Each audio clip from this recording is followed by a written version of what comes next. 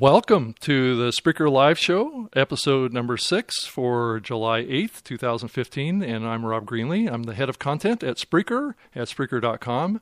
And I have on the line with me on Skype a very well-known podcaster that's been doing podcasting and actually live audio and video streaming for a very long time. His name is Andrew Zarian. He's the founder and many show hosts. I think he's up to 4 now, shows that he's involved in on his own network called the GFQ Network at gfqnetwork.com. And so he's doing a couple of other live shows that maybe you've heard about before. It's called What the Tech. And so, Andrew, welcome to the show. Hey, Rob, thanks for having me. I don't think I've ever been a guest on anything that you are doing. I know we've done Todd's show a couple times, but this is the first time that I'm doing something exclusively with you on your show. You've done my stuff a bunch of times, so I'm excited to be here. Yeah, it's great to have you on. I know you've had me on many of your shows over the years, and I definitely appreciate that. That's great. Thank you. I mean, listen, you're the man when it comes to this. You're at all the events. You're always at New Media Expo, and you're doing the podcast movement. So, and it's very easy to spot you in a crowd of people. Why is that, Andrew? I can't imagine. See, I'm not that tall. I like to lie and say I'm 5'10" on a good day, but I'm really 5'9". So you're like a giant next to me. So I just have to look up, and I'm like, oh, there's Rob. I can find him. But anybody over 6 feet tall is a giant next to me. Okay. It's not too hard. Hey, so you can find this show just by going to SpreakerLiveShow.com. It's actually, I got that domain a couple weeks ago, and it points to our page on Spreaker at Spreaker.com. So you can definitely go check that out. Well, Andrew, why don't you tell us a bit about your GFQ network? Why don't you go into a little bit more detail on that and how you kind of got that started and how many shows you're doing, what the shows are about. And I know you're calling us from Queens, New York, right? Yeah, I'm born and raised in Queens, our company, with the GFQ network now, but we originally started as the guys from Queens. It was just, a fun podcast I was doing with one of my buddies that's a stand-up comic, Casey Aurora here in New York. We just started doing it for fun. We knew nothing about podcasting. We knew nothing about audio. We knew nothing about video. And it was a total train wreck for a while. And, it just grew from there. And now we have about 10, 11 shows a week that we put on live almost every single day. I do about 4 of them now. I used to do more, but I've kind of pulled back with the stuff that I'm doing on the network. And we've brought in more hosts and more co-hosts to kind of manage the content on the network. But we cover everything from technology to hair loss to professional wrestling to even interviewing other podcasters and internet broadcasters. So we try to have something for everybody. Mm-hmm. Yeah, which in some ways is kind of unusual in the podcasting space, to have a network that's really, really diverse across lots of genres. Most of the podcast networks that are formed out there are very kind of vertical in their orientation of topics and genre. Like the Twit network that's all geek tech stuff, but you've kind of gone kind of broad, and I think that's kind of been, to my mind, that's really made you guys kind of stand out. Yeah, it was kind of out of necessity. I'm not an expert in anything. I'm more of an enthusiast. I'm a tech enthusiast. I'm an audio enthusiast. Mm-hmm. I'm a movie enthusiast. So I don't know enough to cover every aspect of it and do multiple types of shows. So, and also, we needed people to fill in the blanks. We had a lot of spots open, and when we said, okay, we're going to do a network, and I think we had like 3 shows, it was just the people around me and my buddies and their friends that we just had a couple drinks. I'm like, hey, you want to do a podcast? Yeah, I want to do a podcast. What are you interested in? I like cars. I like wrestling. I like this certain TV show. I'm like, hey, let's do a podcast. And that's kind of how we built it. And it's kind of worked for us because we have, all different types of viewers that kind of come in from all different, countries and all different mm-hmm. cities. So we've really become a true broad network. Our core is technology. We still have a number of tech shows. We have, 2, 3 tech shows on the network. But for every tech show that we have something that's counter-programming that kind of, fills in the gap. So we don't become a tech network. Sure. Well, Well, Andrew, let's talk a little bit about what we're going to cover in the show this week. So we're going to get some expert advice from Andrew here about how to build, maybe at a real kind of superficial level, how to build a podcast network and kind of what he's learned from that. And we're also going to find out what's going on with Spreaker's listeners. So we're going to get some data and stats about the distribution of streaming live versus podcasting or on demand. And we're also going to cover a conversation that I had with Spreaker CEO, Francisco Bascieri, who's going to talk a little bit about his panel experience back in Barcelona, Spain, at the Gen Summit, and where he was on a panel with the producer of Serial, which we all know of if you're familiar with podcasting, that had a big success out there. So we're going to speak with Francesco about all that. And then we also got a comment from a Spreaker user or podcaster, Jim Callison, who is the co-host with David Jackson on Ask a Podcast Coach, and that airs on Spreaker every Saturday morning. So he had a question for us. And this show basically is offering tips and news advice and things like that to help make you more successful as a podcaster on the Spreaker platform, or really any other platform. It airs Wednesday at noon Pacific, or not at noon, but 3 p.m. Pacific and 6 p.m. Eastern. And the show's available in all the normal places, in iTunes and Stitcher. So feel free to send the questions, or send any questions or comments to me, podcasts@Spreaker.com, or send them directly to me, rob@Spreaker.com. Or you can use our hashtag SpreakerLive on our @Spreaker account. And if you have a tech support question, send that to support@Spreaker.com. Well, Andrew, let's jump in and kind of talk a little bit more detail about your podcast network, and as you look back on it, so how many years you've been operating this podcast network? Has it been 4 years, 5 years? Since 2009. 2009. Okay. Yeah. So it's been about 6 years. About 6 years. Yeah. Okay. We just hit 6 years a couple of months ago. Okay. So, yeah, as you think back on it, is there any key things that you went through in that process of starting up that you could share with us in hindsight? Any kind of things that a new person might be able to glean from your experience? Yeah, on a technical aspect, I knew nothing about this. I have somewhat of a tech background, but it wasn't in audio, it wasn't in video. And I wish I used the resources that were available at the time, because I would have saved a lot of money, I would have saved a lot of headaches and a lot of time, setting things up. I didn't know anybody to ask. And, there's a number of resources out there. The Facebook groups are great. The Google groups are great. There's a lot of resources that you could use, and people are always willing to help you out. I wasn't aware that these, at the time, a lot of it didn't exist, but there were still resources that you could utilize and reach out to and learn from. I didn't do any of that. So everything that I picked up, I learned on my own, and I kind of made all the mistakes that you would. I spent way too much money. I bought the wrong things. I set up my audio wrong. I set up my video wrong. Lighting was a disaster. So I would have saved a lot of time and money and effort if I had actually reached out to the community and made friends, in a way, and kind of gotten help. Because the thing about podcasting and internet broadcasting is that there is always someone there to answer your question, no matter what time of day it is. It's amazing how much this group has grown, and the small little community that is filled with podcasters have grown. There's always someone to help you, so ask. If you don't know the answer, then just ask. Yeah, and I think that there's a lot of, I agree with you. There's a lot of resources out there that, and a lot of people in this space are very friendly with each other. It's a very close-knit community that likes to help each other, and that's been the case for years and years. And I know that's a big reason why you and I know each other, is because we have the same philosophy. We like to be available and out there and be a part of the actual community. So as you look at kind of your your content selection and your advertising business, what is the key things that you need to think about if you want to actually start a podcast network? I mean, is it really important what the genres of content is to be able to go after advertising and be able to monetize?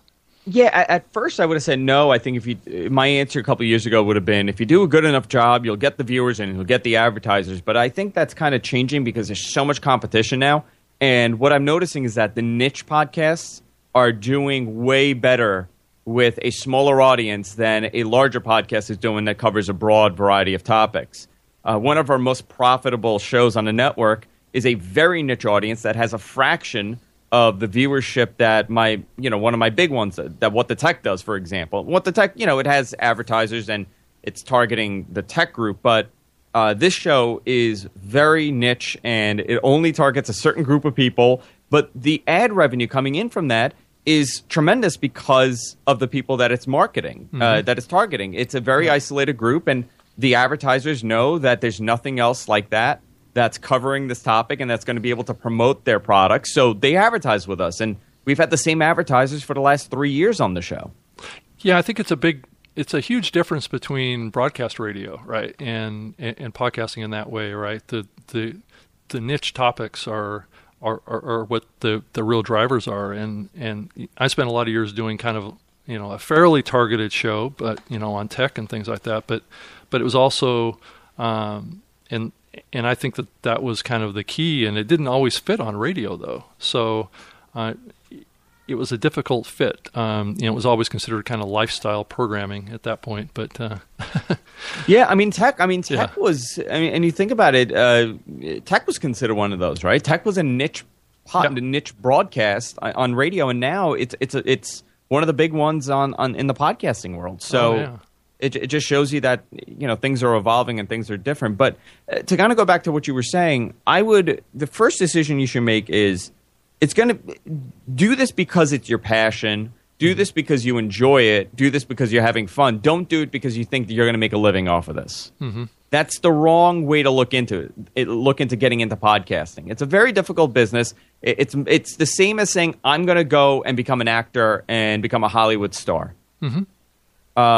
It's hard to break through. It's going to take a while. I get emails all the time from people saying, I've been doing this for about a year now and I'm not making any money.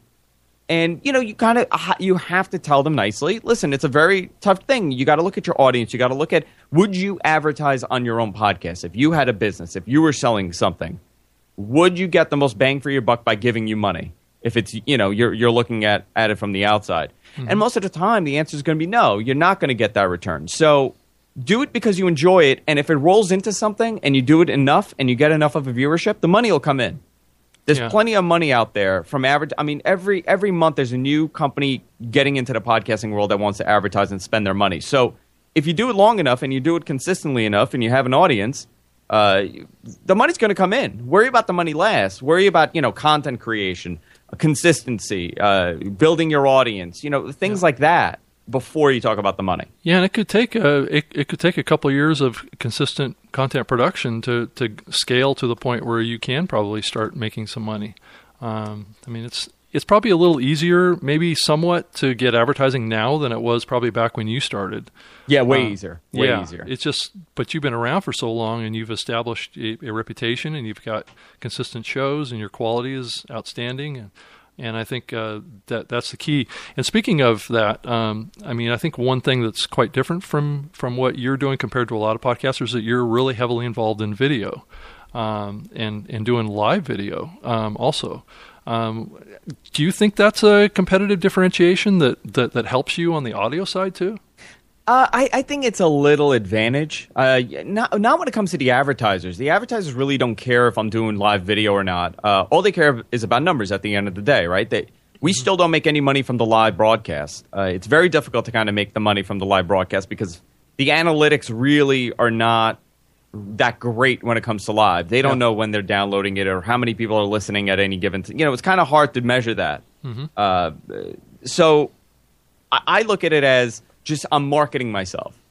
People ask me, well, like, for example, we do live content and we're on Ustream, we're on almost every one of those companies. And they ask me why. Why are you on all those companies? Why are you just not doing one feed? And the answer for me is it's a billboard.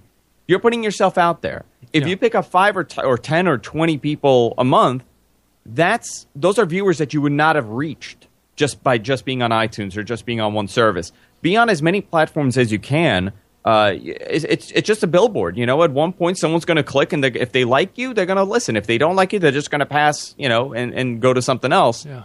But the live video was always an advantage for us in the beginning because not too many people were doing it, and we were doing, a higher resolution video at the time.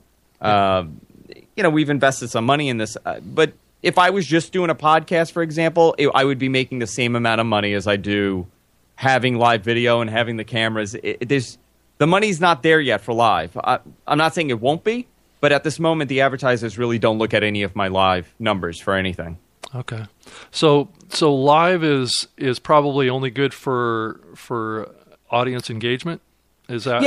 Yeah. So we have a live chat room, so we talk to the audience. It's good to build the community, but I enjoy doing live more than I do pre-recorded stuff.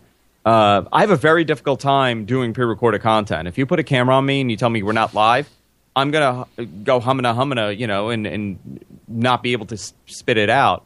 Doing it live almost for me is, it's that high that I get from doing a show. Yeah, it's an adrenaline rush, right? It is. It totally is. Yeah. Yeah, it totally is. And I really like the engagement. I like the multitasking. I like seeing what the chat is saying. I like messing up. I think there's something genuine to keeping it as raw as possible. And I think that helps connect with the audience. Leo Laporte was one of the first ones to do this kind of 24/7 voyeuristic feel in the studio for podcasters. Before that, the Howard Stern Show did it for a number of years on E. So I kind of like that feel. I do it for my own selfish reasons to perform better and to kind of build a community. But as far as monetizing, it's kind of hard to do that with what we're doing. It's long form content. And, you see it all the time. People saying, well, long-form content is not going to sell. You want to be on YouTube. You want to make a 3-minute video. But I think there's something to this. There's still something here that's going to happen. Yeah. Well, I'm hopeful that live, and what we're doing at Spreaker is very much focused on live. Just this show is an example of it.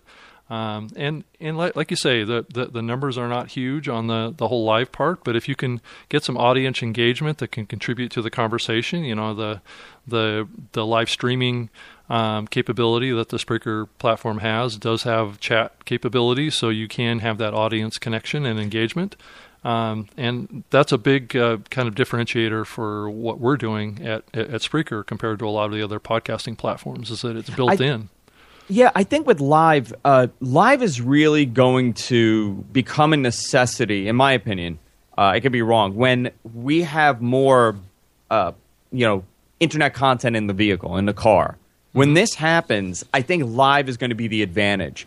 The fact that it's not convoluted. You don't have to download it. Everything's just going to be built in. Your app. You just click, the Spreaker feed on your console on your car, and now you have your live show, whatever you want to listen to. I think when that happens, live is going to be the way to go, and on-demand content will be kind of secondary for a lot of people.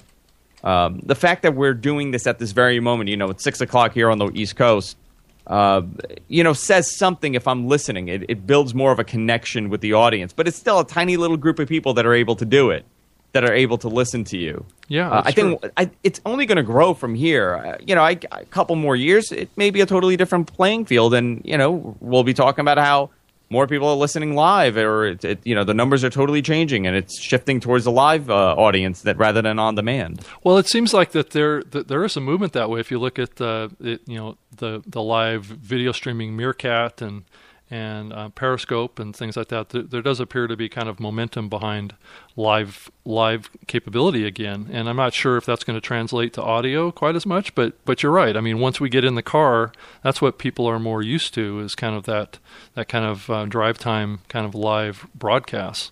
And, I mean, you came from terrestrial radio, so you actually could engage with the audience. You could engage with the listeners, and I think that's lacking from podcasts. We're starting to see more people do Skype calls and things like that. But as far as live content, the benefit of doing live is that a viewer could call in to your show. You could actually engage with them And we really don't have that on most podcasts right now. Most podcasts are not doing that because we don't have the ability to do it. Mm-hmm. Yeah, that's true. Well, Andrew, let's move on and let's talk about some data that Spreaker recently put out on what's happening with the audience and listening on the actual Spreaker platform. So we made a blog post that basically was sharing some data about what's been happening with live streaming and on-demand consumption. And so what we're finding is that we've got a increase in kind of time spent listening here over the last 6 months that went from 25 minutes in November up to 28 minutes. So that's the total time that's spent listening on an average basis across the whole platform. So you're looking at about 28 minutes of content is what's typically listened to on demand. But that number is a little bit higher as you look at live. So live is about 34, 35 minutes that the average listener will listen to of a live broadcast. So you can see a little bit of a trend line around people do tend to listen more to live. And I'm not sure if it's because it's more of a lean back thing, right? They turn it on and it's more like what they're used to with like radio, right? What the dynamic is there. I don't know. What's your thought on that? Why there's probably more consumption on a per session basis on live versus on demand? I would imagine it's a combination of it's a lean back thing where you just put it on, you're doing your work. But I also think it's dedication, right? The viewer that's tuning in live will most likely sit there for the entirety of that show because they've taken the time out. It's not that they're downloading and they're going to listen whenever they can. They're actually coming and listening at that very moment. So I think it's a little bit more of and I don't want to say it's more of a committed audience, but I think they're on your time. You're opposed to you being on their time. Yeah, and I think they've made a commitment. I mean, clearly the overall numbers of people that are listening live versus on demand are dramatically different. Far more people are listening on demand. But it is a commitment. Like I would come in and listen or watch your live shows, and I would stay for the whole thing. I wouldn't turn it off. But I think when you have the power to be able to start and stop, I think people tend to, take advantage of that. And, you also have to think about how you listen to on-demand content, right? Like I have a consulting gig that I do once a week in the city, and I'll download a podcast or I'll get it on an app.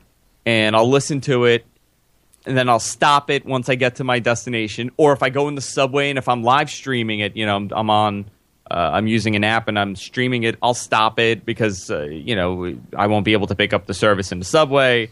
Or, I'll get a phone call and I'll have to stop it. So there's more of a distraction with on-demand content. You have more of an ability to stop and go. Where live, if you pause it, guess what? You're gonna miss out on whatever happened.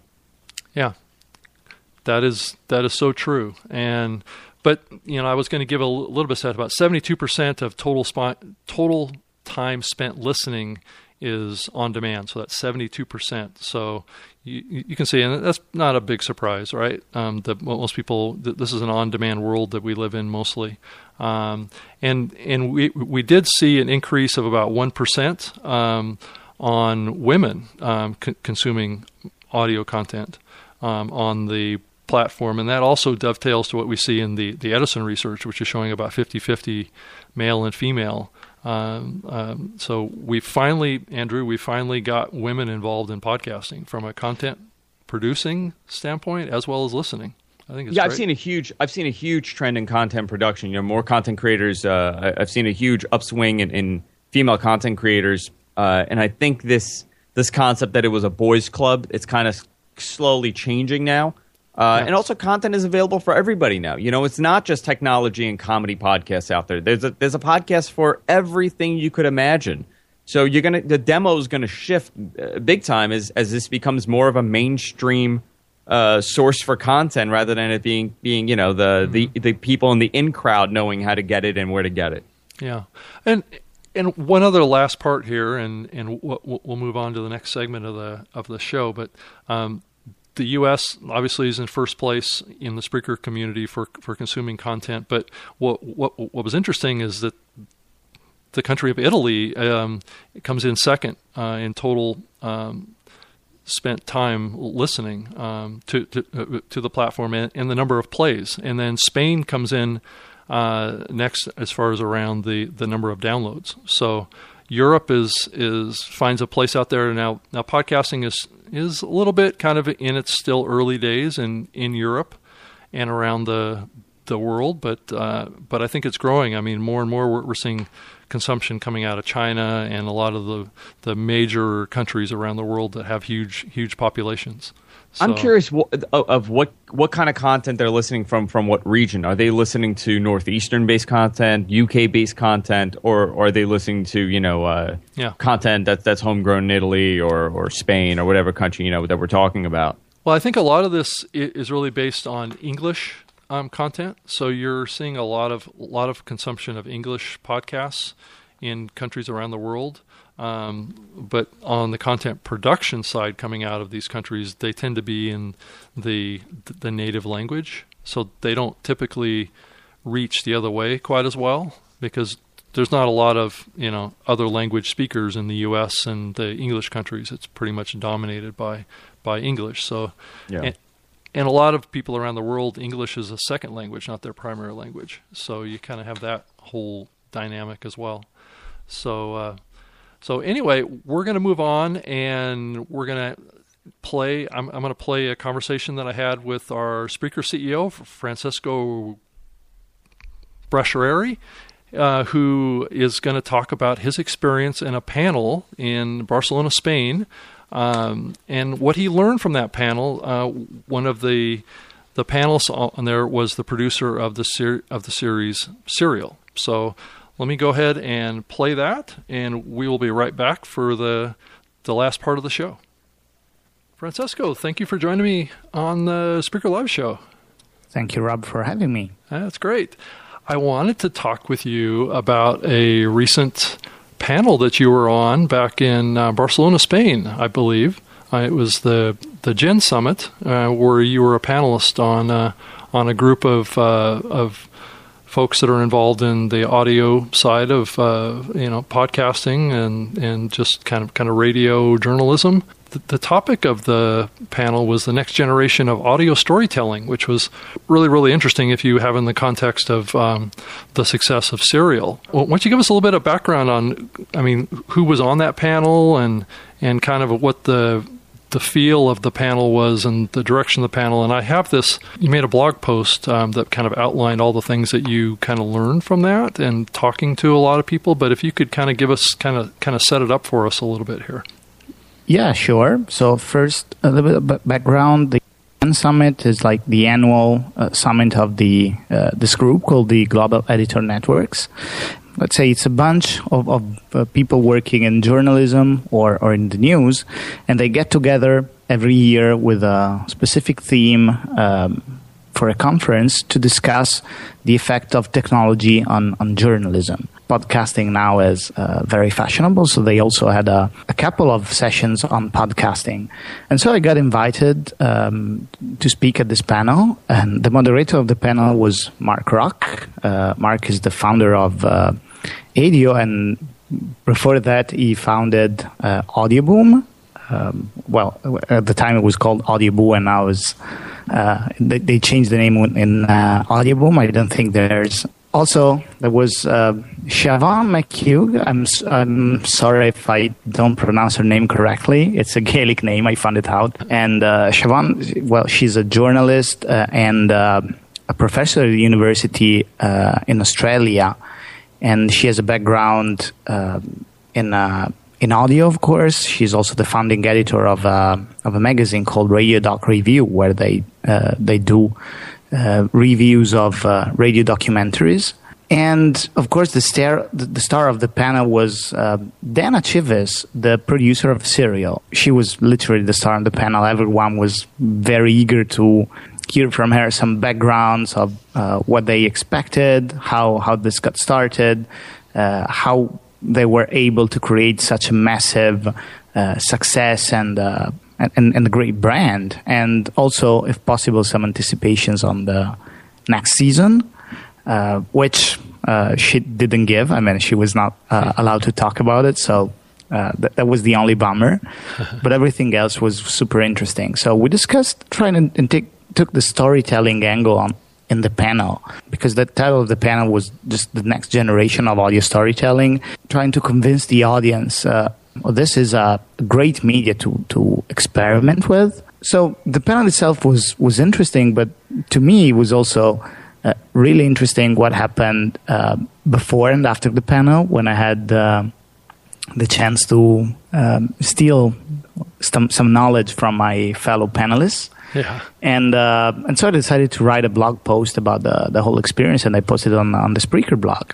Yeah, and that's at blog.spreaker.com. The serial strategy and the experience of came from TV storytelling, of all things. So, which makes a lot of sense. You know, there's a lot of tricks of the trade, as they say, to telling a story, and television and movies have kind of perfected that. And I guess she came from that background. Is there what kind of feel or flavor did you get from her conversation about that part of things? That was an eye-opener for me. I really hadn't thought about it as specifically as she mentioned. I mean, she just said, okay, we sat down and we decided that we were going to do something totally similar or totally along the line of a TV series without video, without images. So we need to create the same feeling in the audience that they have when they watch a TV show. They just built the whole season 1, and I mean the whole format based on that. I didn't think of it in the first place, probably because we are so used to a particular format of storytelling that we just take it for granted. Not many people in the audio space that actually are trying to copy what TV does. And she played a snippet of sound during the panel, and this piece of sound was just the intro to an episode. I don't remember what episode it was. Probably. Yeah. Well, let's actually play that clip so people listening to this can hear what you're talking about here. Previously on Serial. I think like the odds of you getting the charming sociopath, you're just not that lucky. So, but with Jay, it was more so kind of like, I don't know, in my mind, I was kind of like, maybe the police are putting him up to this. I said, what was your involvement? Were you involved? And he said no. Before, you stated that you'd be willing to take us out and show us where the vehicle's parked. No problem. Are you still willing to do that? Yes. This is a Global Tel-Link prepaid call from Adnan Sayed, an inmate at a Maryland Correctional Facility. This call will be recorded and monitored. So, Francesco, it's really interesting because I can appreciate what it takes to do that kind of fading in, fading out, layering, like you mentioned here, the splicing and dicing of an audio format. These folks obviously have a team that works on this to get the audio to flow like that and to cross layer and fade and all this kind of thing. It's a very complex editing project, and that's the secret sauce, I would have to say, of Serial and quite a few other programs. I mean, like Radiolab is another one. This American Life plays with a lot of these same kind of techniques as well. And it's complicated. It's not something that's easy for anyone to actually do. Yeah, I think they got right a lot of stuff. They were able to create this really engaging audio feel and atmosphere. And the great part about a podcast and Serial specifically is that at least in my case, I used to listen to Serial with my headphones. And you really appreciate the quality and the sound, the background music, and the audio atmosphere gives you thrills. We spent a lot of time with Dana trying to figuring out how the whole project got started. Yeah, they literally started, she said, 18 months before the end of season 1. So it's been a year and a half of continuous work just to produce 12 episodes. So there's a lot of work involved with this. There's a lot of journalistic work, and they literally spent hours and hours taping conversation with a lot of different individuals. But Dana herself spent hours and hours digging into archives. So there was a lot of boring stuff going on here. And the final product is just 8.5 hours long if you play all 12 episodes one after another. So, I mean, there's a lot of man hours that go into a single man hour of the finished serial product. Yeah. So, of course, audio production, but journalism. Just to mention this, there were a lot of people getting back to Dana because, as you probably know, serial has sparked a lot of copycats, and everyone is discussing the blunders that went on during the trial, but also the blunders that went on during the season of Serial itself. And this is kind of funny because one of the thing that they were told most frequently was, "Oh, you didn't disclose all the information you had. You didn't say it all, because if you had told the whole story, then it would be obvious to a lot of people that the solution is this or is different." Well, what she said is that, of course, we didn't tell all the information that we had because it's too much. I mean, it's the whole point of creating a piece of journalism is knowing what to say, but also what not to say, because it doesn't add anything to the story, or it's frankly boring. I mean, they probably played all over less than an hour. Yeah, maybe 40 minutes, 45 minutes of conversation with Adnan Syed during the whole season. So there's a lot of selection process involved. And, well, if you want to get out with the product of such a quality, you need to throw away a lot of waste and a lot of byproducts, right? Yeah. No, I mean, I can totally see that. I mean, 42 hours of audio, you have to, and you're trying to get down to, a relatively short episode. You have to take what the nuggets are, and you have to kind of like, you have to, I mean, really telling a story is taking pieces of information and piecing them together. And that's what those producers have to do, is that they have to listen to all of it, pull out, kind of like time ranges of little bits of information that's shared, and stitch it together. And that's where the work comes in, is physically doing it. Plus it's also locating it and then being able to tell a story in a way that's compelling. The story is what's important. And it's really... the background to this point in the blog was that Siobhan, I think that she said this. She listens to a lot of audio, and she tried to listen to the sequel, like unofficial sequel of Serial, and she found it terrible. I mean, just a lawyer with no production, just telling a long list of boring facts and evidence. I mean, and even though this might be really interesting for like the few people reading to this, or probably for a bunch of lawyers, it's not interesting for the general public. So the story is important, but it's mostly about the way you tell the story, right? That creates success with the audience. There was another kind of connection that you made in your blog post too, podcast that you referred to called The Truth. Its producers refer to it as a movie for your ears, and they do a great job of that. I listened to it, and I actually took a clip from it that I'm going to play for everybody.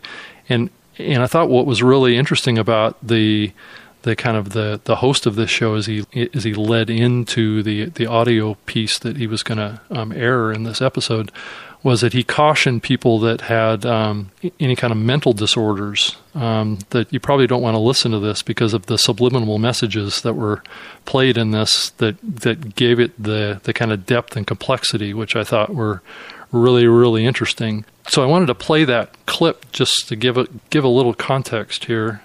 Let's play that, and then we can talk about it a little bit more.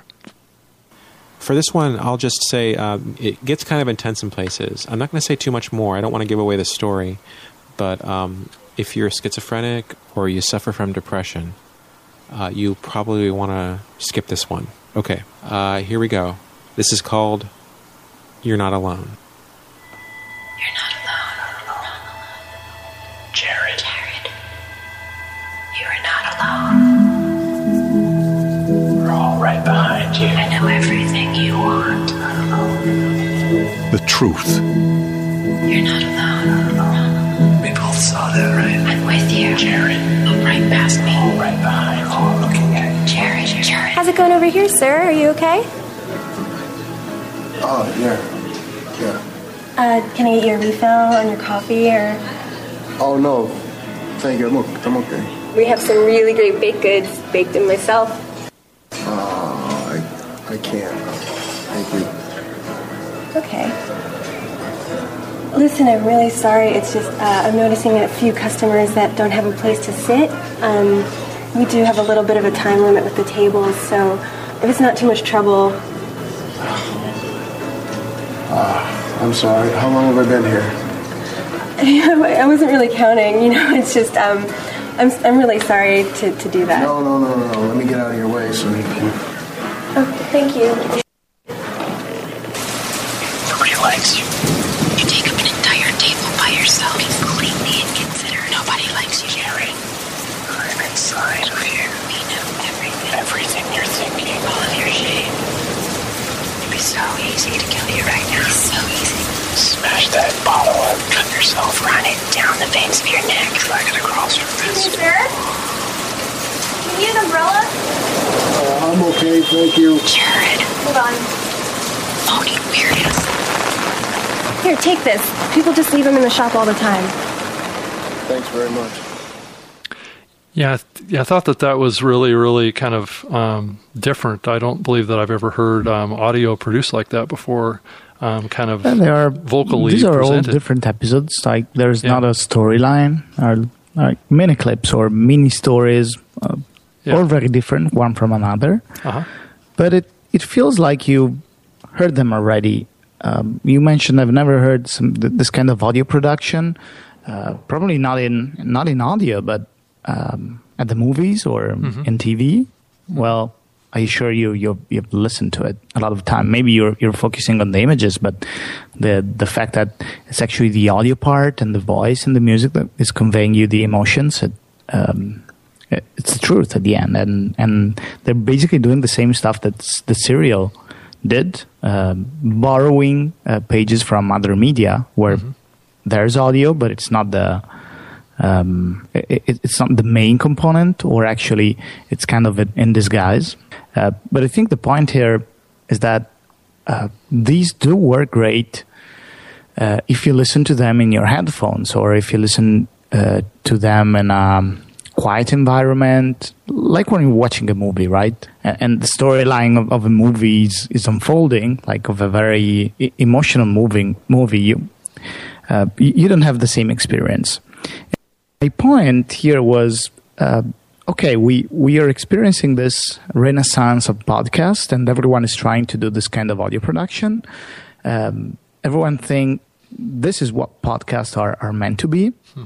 Well, my point is, well, not exactly. These things work great because the way we consume podcasts today is on our mobile phones through the headphones. But if you think at all the other places where we consume audio, my point at the end is not everyone needs to compete with Serial or The Truth in terms of production, because I would personally never listen to Serial or The Truth when I'm not 100% committed to just doing that, period. Yeah. And not doing anything else. But I want to listen to audio whenever I'm having a long commute and driving, or when I'm doing something else, and I need to listen to something, right? Again, I think we're going to see a lot of different formats evolve in podcasting, which means that podcasting is not a synonym for Serial or The Truth. These are just two very specific types of creation that today are very successful, because I don't know what's going to happen in 5 years' time, but I'm sure it's going to be much more diverse. Yeah, and podcasting has always been really, really diverse in its content mix, because you're exactly right. I mean, a lot of people like to consume different kinds of content in different types of situations, and they have different interests too. I mean, and then another point that you made in the next kind of point is, get out of the studio. Get and very early in the podcasting space, there were many podcasts that came about very early in the space that were what was called soundscapes. They were basically audio podcasts that were done outdoors or outside, or in environments that were public, or trying to present the real world in audio, right? Playing the background sounds. And I've done some of that, playing around with that kind of format, in my own shows in the past, where I kind of get out of the house and I have a portable recorder that picks up every sound. I mean, a lot of the things of these condenser microphones that are available out there will pick up all sounds around you. So you can create these soundscape opportunities, which I think are really, really interesting. Yeah, I mean, the point was, again, Siobhan made this point really clear. She listened to a lot of NPR shows on a 2 or 3 days road trip through the U.S., the Western U.S. Mm-hmm.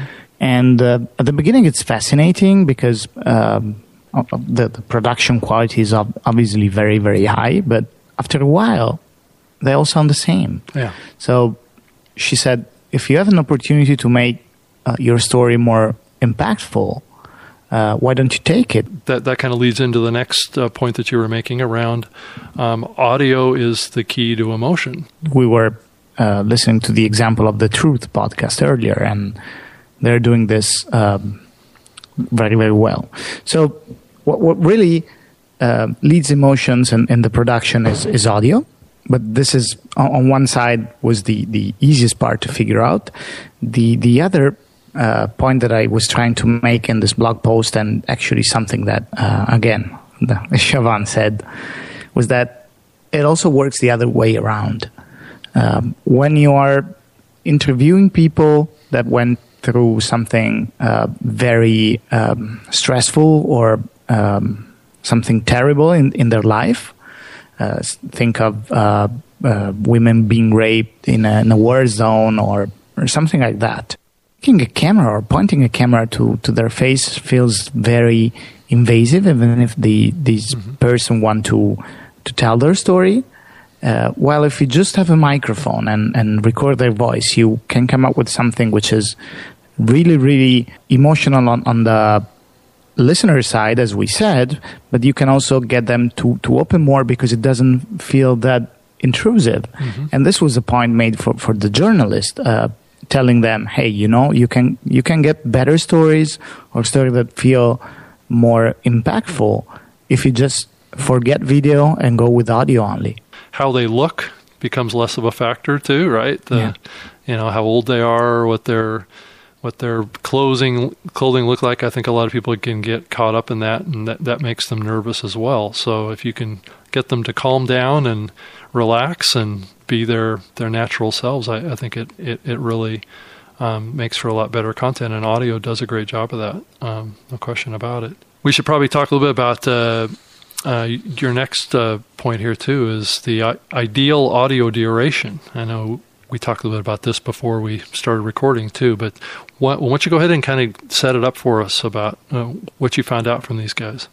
Well, this was actually a question by the audience, and this comes up pretty frequently. The first one to answer this question was Dana, and she said,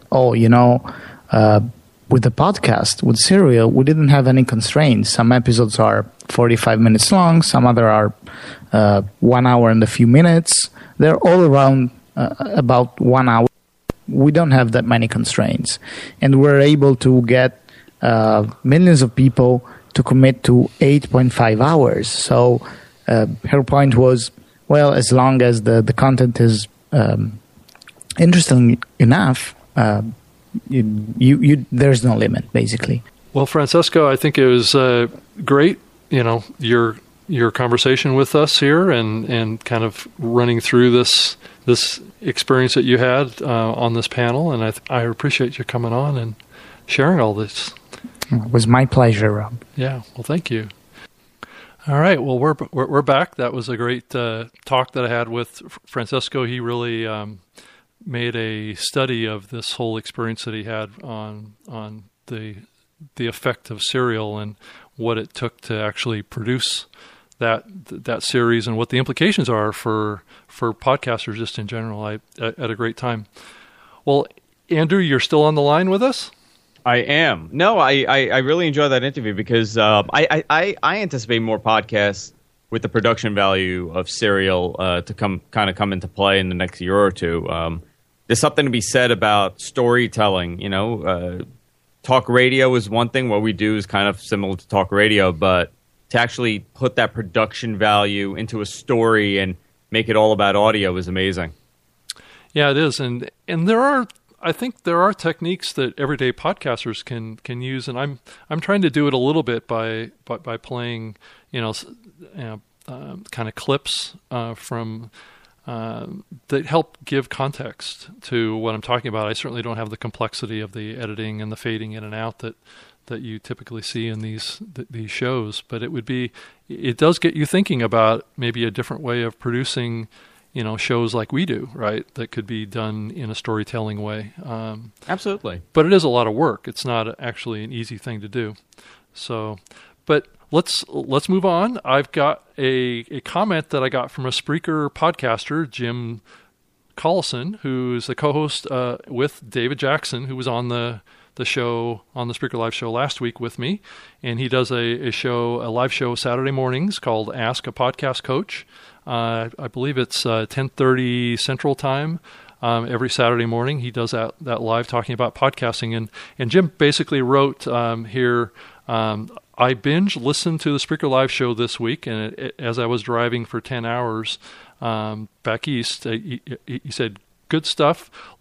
Love to see how you've gotten more comfortable, and he's referring to me, doing each show as it progresses. I am definitely evolving the format here, and he says, I see that you're trying different hosts and guests and trying to do a different mix. So every show is just a little bit different.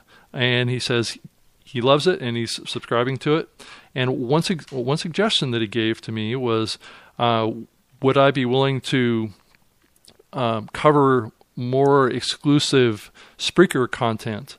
That would be content that has to do with kind of behind the scenes of what's happening at Spreaker from maybe a services perspective. Future development. Conversations with insiders, which I think we've done a little bit this week with Francesco coming in. He didn't talk specifically about Spreaker, which I will have him come in and share details about what we're doing around our new applications that we're working on. There's two major apps that we're working on right now that will improve the overall usage of the platform. So, and then Jim does two podcasts. He does a podcast called The Average Guy, and I guess that's his personal show that he does, and that's available on Spreaker. And he also does a show called Gallup Strengths Center, and I guess it's his work show that he does for his work. So definitely go check out those podcasts. And Jim, thank you for the comment. I certainly appreciate it. And Andrew, I wanted to say thank you for spending the last 53 minutes with me on this live show. I had a great time, Rob. Anytime. You let me know. Okay, well, thank you. I appreciate it. And it's been, time goes by so fast, when we do this, and I'm sure that's been your experience every show that you do. So you do 4 live shows a week, Andrew? I'm doing 4 or 5 live shows. Yeah, I'm on the air Tuesdays and Thursdays and Fridays and they're long days. I'm doing 4 hours, 5 hours on the air straight. So they take a toll on you after a while of being on the air. Yes, I was going to say. I mean, that's a lot of talking to do every week. Yeah, I have the gift of gab, I guess. I could sit there and talk about anything for a long period of time. Well, why don't you tell us just quickly each of those shows that you do? I know you do a show called What the Tech with Paul Thurrott, which I'm a big fan of. I've been following Paul for a long time, but yeah, why don't you run through some of the other shows that you do? Yeah, so I do What the Tech with Paul, and then we do a bonus show called What the Talk, where Paul and I talk about pretty much anything. It's a free for all of sorts.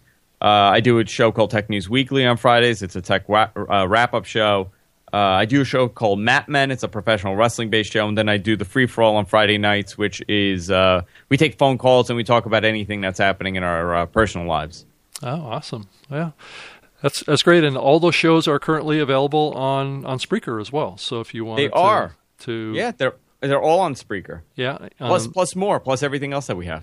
Yeah, and on the Spreaker app that you can get in iOS, Android, and Windows Phone, actually. So there's actually a listening app on Windows Phone for all those rare Windows Phone users out there. But yeah, tell your friends about Spreaker Live Show. And if you have a comment for me, like I said, send it to rob@Spreaker.com.